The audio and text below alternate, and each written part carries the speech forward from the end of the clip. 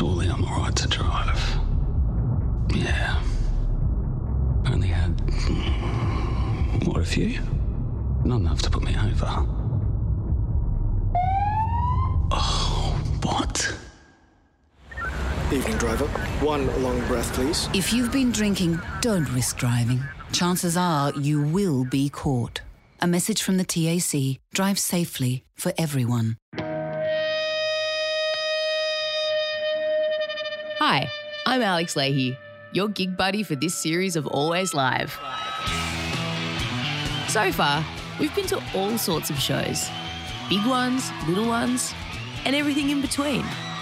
And in this episode, we're visiting a couple of venues where you can bring your own drinks.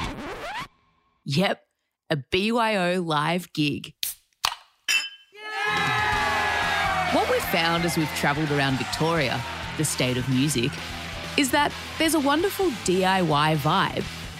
If your town hasn't got a live gig, well, why don't you start one? In this episode, we're heading to Gippsland and checking out some of the most unique venues in the state. Starting in a tiny town called Archie's Creek, which I bet you'd never heard of until the local pub started doing gigs. I think what Peter Foley has done at Archie's Creek is extraordinary. That's Peter Bainhog, the co-creator of Rockwiz, who loves visiting Archie's Creek, which is about 90 minutes from Melbourne and 20 minutes from Phillip Island. There's not a lot here, just 16 houses, a hall, a tennis court and a pub. Yep, it's tiny. He's made a regional destination that people will go to from Melbourne, and he's brought people to that, and that's without doubt a really strong thing. There's quite a backstory to this venue. As the great Paul Kelly said, from little things, big things grow. The first thing that Peter Foley booked was a house concert. He got Tracy Miller to play at his place for his wife's 50th birthday. Soon after, he had 70 people pack into his lounge room when he hosted a gig with Dave Graney and Claire Moore. But there was actually a deeply personal reason for the home gigs. Peter's son Jack had muscular dystrophy and required 24/7 care. Sadly, Jack died in 2007 at the age of 21. To honour his memory, Peter started a venue, the Caravan Music Club, which he ran at a number of places around Oakley until the South Oakley Club closed its doors in 2020. Peter then relocated to Archie's Creek, which he calls Caravan Music by the Sea. There have been some extraordinary gigs down there. During lockdown, Peter and his crew built an outdoor stage. It's a beautiful setting, and the venue has already hosted plenty of Aussie legends, including Ross Wilson, Mick Thomas, Stephen Cummings, Kate Sobrano, You Am I, Ella Hooper, and this guy. Yeah. Hi, it's Henry Wagons. You have the pleasure and privilege of listening to the Always Live podcast. So, what's been Peter Bainhog's favourite gig at Archie's Creek? Joe Camilleri. There's a legend.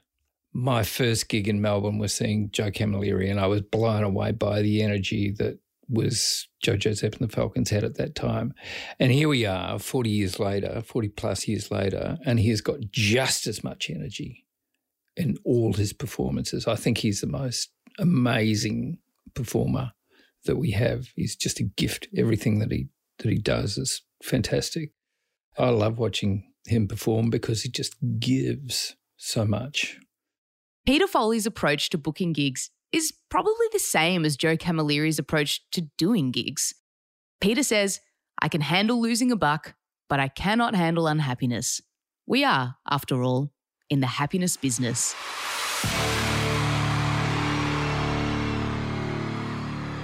Archie's Creek is just 20 minutes from another big gig, the Western Port Hotel in San Remo. Head 40 minutes the other way, along the South Gippsland Highway, and you'll find one of the most unique venues in Australia. Meanian. You go out into the country and there's this beautiful little hall where people come along and bring their eskies and sit down and enjoy a show in an old hall. Done lots of great shows there. That's Vicar Bull, explaining why she loves playing at the Meanian Town Hall. Meanian is a gig unlike any other. In 1999, a local named Ian Bevington decided that the area needed some live music. So with some like-minded people, Ian formed the Lyrebird Arts Council, and the Meenian Town Hall was transformed into a music mecca. I've toured. I've been to pretty much every festival in Australia, and it is still my favourite gig. That's music industry veteran Mal Holt, who's the production manager at the Meenian Town Hall. So what exactly does that mean? I'm the front of house engineer, I'm the lighting technician, I'm the system guy. Anything that needs to happen to make sure the artists get on stage, it's what I do. Some acts bring their own front of house people. If that's the case, I just go and do lights. If they don't bring anyone, I do everything. That's lights, front of house, monitors, the whole lot. I'm also, I liaise between the people that put on the gig, which is Lyrebird at Meenian. So it's not just Meenian Town Hall, it's Lyrebird at Meenian, because anyone can hire the hall. It's just a general, basic, empty town hall. And the people at Lyrebird Arts Council have been putting on gigs there for about 21 years. Meenian is a fully seated venue, but there's no bar, so you get to bring your own drinks and your own food. How good is that? The venue itself, I think it's 250, 260, somewhere around there, fully seated.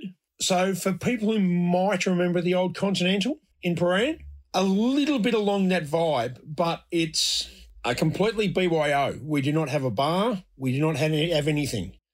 It's allocated tables. So when you book your ticket, they will allocate your table. So when you turn up, they go, oh, you're on table 15. Someone will show you to your table. We haven't quite got the little lights like the ushers, but they get shown to your table.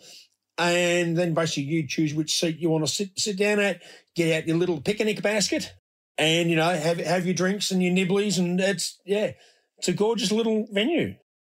The town hall gigs have put Meenian on the map.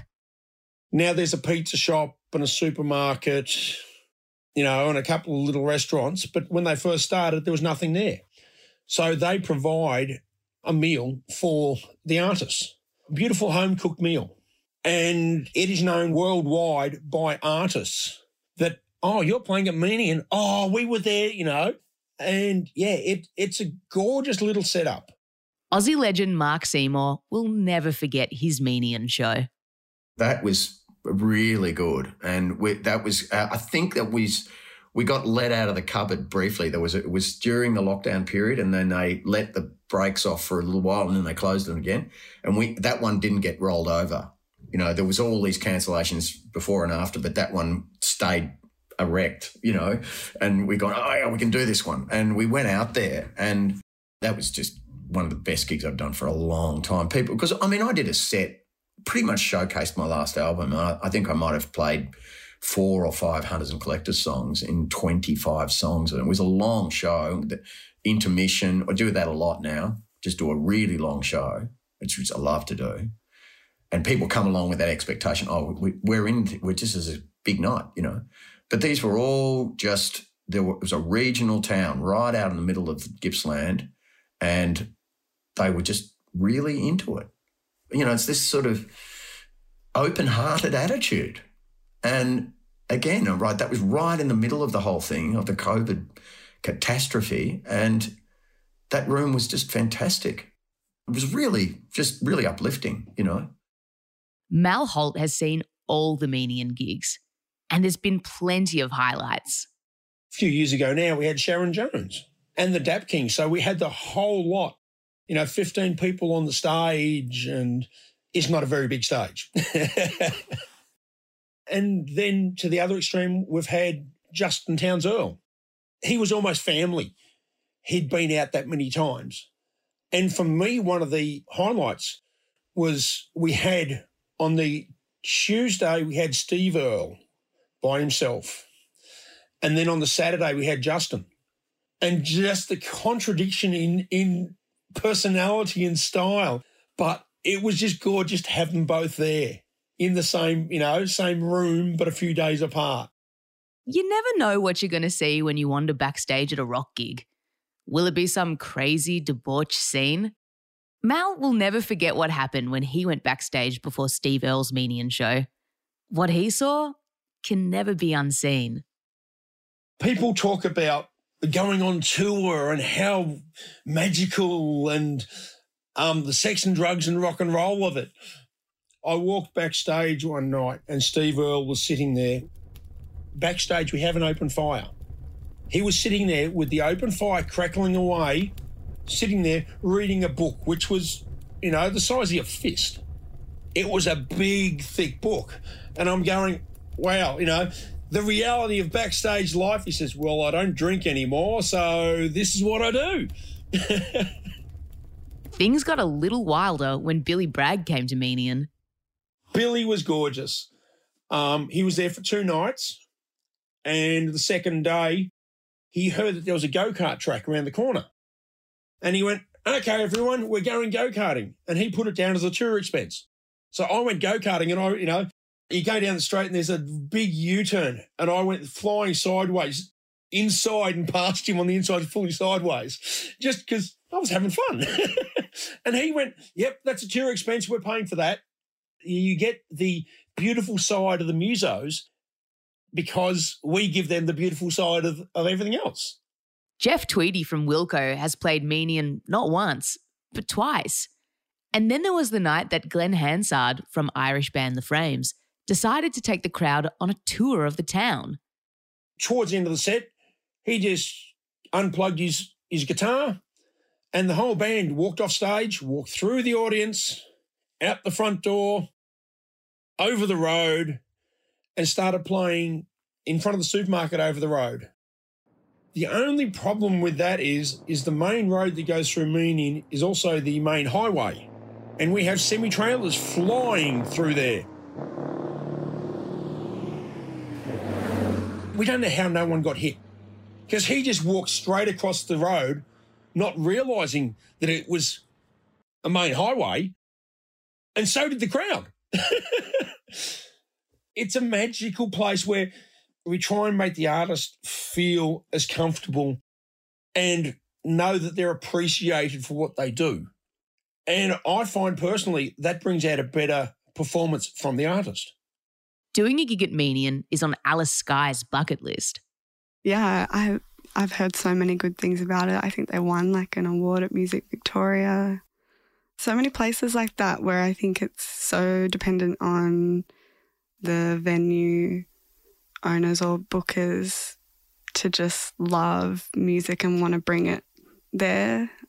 I did a tour last year with Amel and the Sniffers, and Amy and I got along really well, and they drove us around on a bus to all these different regional towns, had all the gear in a truck and all the band members in a bus for, it was called Small Town Big Sound, and that was so much fun. And yeah, there were some pubs and venues in these small towns across Victoria that were just so passionate, and you could feel that in the community as well, because they get the community excited about it. As Alice mentioned, Menian Town Hall won Best Regional Venue at the Music Victoria Awards in 2018 and 2019. If you haven't been to Menian, it's definitely worth the trip. No matter who's playing, it'll be a show you'll never forget. It's a 2-hour drive from Melbourne, and having done it for so long, there's a lot of regulars that I see every show. But there's a lot of people, and, because I'm set up at front of house, that's right next to the front door. So I'm talking to a lot of people throughout the night. And over half of our audience drive from Melbourne down to see it because there's nothing like it in Melbourne. I think we're ready for this. We're ready for this.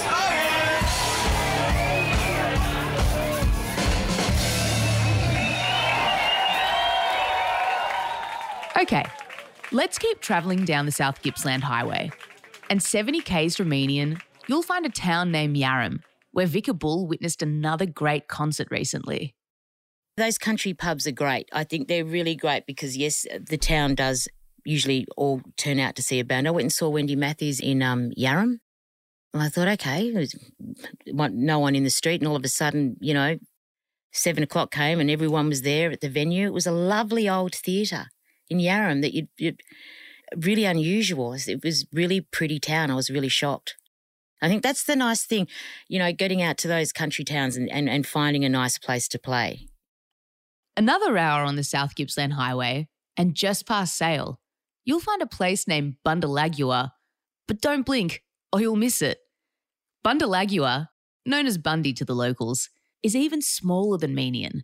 But like Meenian, it's got a town hall and some enterprising locals, blokes like Brett Glover and Paul Versteden. Brett and Paul run a gig called Live at the Bundy. Live at the Bundy is a incorporation including Brett and myself and a whole bunch of volunteers, and we run live music events at the Bundalagua and Myrtlebank Hall. Paul's a local farmer and Brett's a music teacher at a school in Sale, but they're both passionate musicians and music fans, and they were looking for a place they could turn into a venue. We popped into the Bundy Hall one day and met, I think some of the CWA people were there, and we popped in and just said g'day and sort of suggested that maybe we could run some live music shows there, and they said, oh, that'd be great. And then about a year later, I think the hall got shut down, didn't it, Brett? And we got a phone call from the Bundy Hall committee asking us if we could help, and that was our opening, and the rest is history. Back in 2012, the Bundy Hall was falling down and the council closed it. But Paul and Brett and some hardworking locals brought it back to life. Who would have thought that one of Victoria's best-sounding venues would be an old hall sitting halfway between Sale and Maffra? Paul's a real sound geek, so that was his top priority. He wanted the Bundy Hall to sound big and beautiful. I always had a mission to try and find truth in sound and have great sound somewhere at a venue, and it wasn't really until I hooked up with John Burnett from Leonard Audio, the old sound guru, I call him. So he's been around for a long time. He's still around, and he helped us and inspired us to build this fantastic sound system and acoustically treat the venue. So here we are. And getting John involved in this project is a great story in itself, because John's a Sydney guy through and through. And back in the early days, if Led Zeppelin was in town, then John was building Leonard Audio, not only PA systems, but also the bass amps and the guitar amps, everything for the show. And when these big brands started coming in the late 60s, early 70s, all of a sudden John's gear wasn't getting used as much, but he had some wonderful ideas, and it was all about clarity, which turned into these home hi-fi systems that when we came in very late in the program, with John's help, we've been able to recreate these systems and put it into somewhere like the Bundy Hall, which is all acoustically treated. And this is based on a lot of John's ideas over the last 50 years of deep thought. And being able to work with him has been a real eye-opener for us, and we've learned a lot. Yep, this is a venue that proudly proclaims it's all about the music. So eventually we've become financially secure, and that's all off the back of ticket sales to shows. So we don't serve or sell alcohol. The venue's BYO. We run a raffle and we have a barbecue. And the power of the community coming on board has got us where we need to be. When the legendary Joe Camilleri played here, he said, every community needs a Bundy Hall. It was an honour to see it firsthand. Viva Bundy Hall. There's been a lot of mutual benefit between Live at the Bundy and the Bundy Hall. So it's the music's revitalised the hall, and because it's revitalised the hall's been able to attract funding for its own upgrades, which has in turn helped Live at the Bundy, because now we've got an even better venue. So it's just been I think it's a really great story of the power of community and music. Initially, however, the locals were a little sceptical. So with us, it's always been a bit of a challenge to get people to come along, and it's been funny. People often ask, did you start with local people and getting them involved and then trying to reach out to the city and getting people down to Gippsland? The experience has been quite the opposite at the beginning, because we are a local venue. The locals saw us as that and thought, well, we've seen it all before and heard it all before. We know what local bands and local venues sound like, and we're not willing to pay $20 a ticket to go and see what we can see for free at the pub on Saturday night. So we were actually mostly getting people from out of town or from the city to come down to experience the sound and the setting and the acts that we were actually able to attract to the venue. We started out doing a lot of blues music, which was great. Always attracts people from all over. So initially, we didn't get a lot of traffic from Sale or Maffra. And then occasionally you do a blockbuster show. You might, probably the Black Sorrows was the first one that really put us on the map at the time. And a few of the locals would come along to that and then go, oh, gee, what is this place? We didn't know this was here.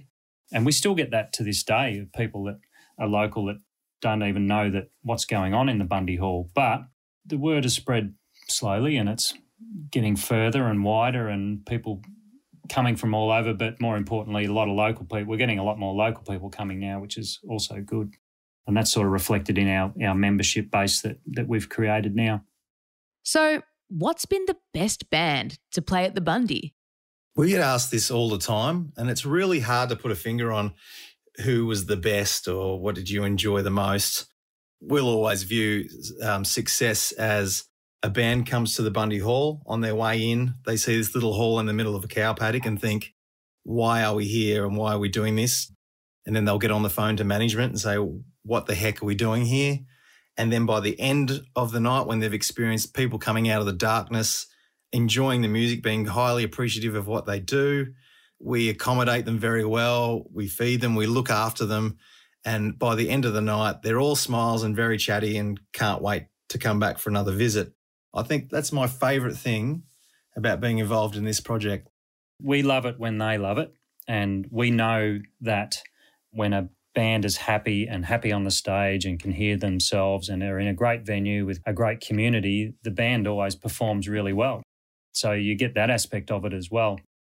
We've had, blockbuster shows, like I say, Black Sorrows, John Stevens, Kate Sobrano, had some big names like that. We've also had lots of other unknown bands to us at the time. My personal favourites are the unknowns. I just love it when we have a band I've never heard of, I've never listened to their music, and they roll into the Bundy and I hear something totally new for the first time. So they're just my personal favourites, but the other bigger shows are great for other, all the reasons that Brett said, and seeing a huge community of people all having a great time. There's a lot of kicks in that as well. So we get kicks all around, don't we, Brett? Yeah, that's the thing with the unknown bands. We know they shouldn't be unknown, but this is the industry at the minute where they don't have as many radio shows, TV shows that are promoting Australian music anymore. It seems to be just an easy thing just to pump out the music from America or England or just anywhere else but Australia. We wanted to be part of something where those great bands that are out there, we can bring them into a venue like this and put them on a stage and make them sound the way they deserve to sound in front of an appreciative audience. Brett and Paul have had many memorable moments over the past 9 years. Well, at the Bundy Hall, it's so uniquely country. I remember we had some sound baffles that are on the wall, and it's a beautiful surface to be able to pin a notice to.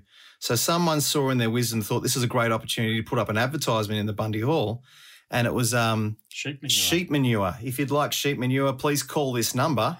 To this day, we've got no idea who put it there, but at every show, we would point out the sheep manure advertisement and say, please call the number. In fact, if you get an answer, please let us know who it is.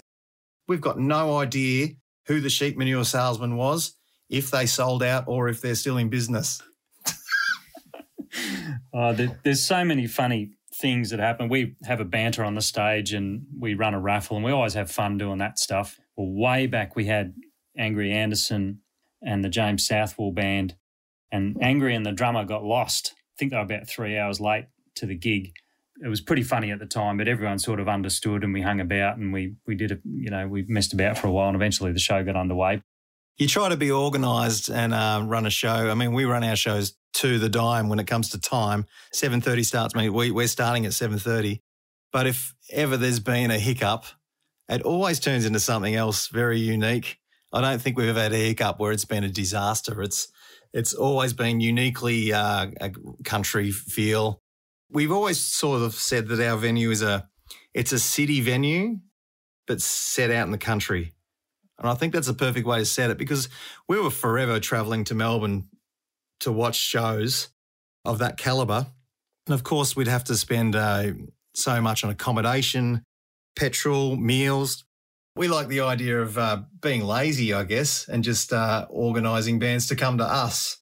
And luckily for us, we've found enough people in our area that want to join in as well and help foot the bill. Build it and they will come. The bands and the fans. Now, the Bundy Hall holds about 200 people. As the guys point out, it's not a pub and it's not a theatre. I think we offer something that's a little bit in between because we're not seated. We're a BYO drinks venue. We're not about running a bar and trying to make money that way. We are solely raising revenue off ticket sales.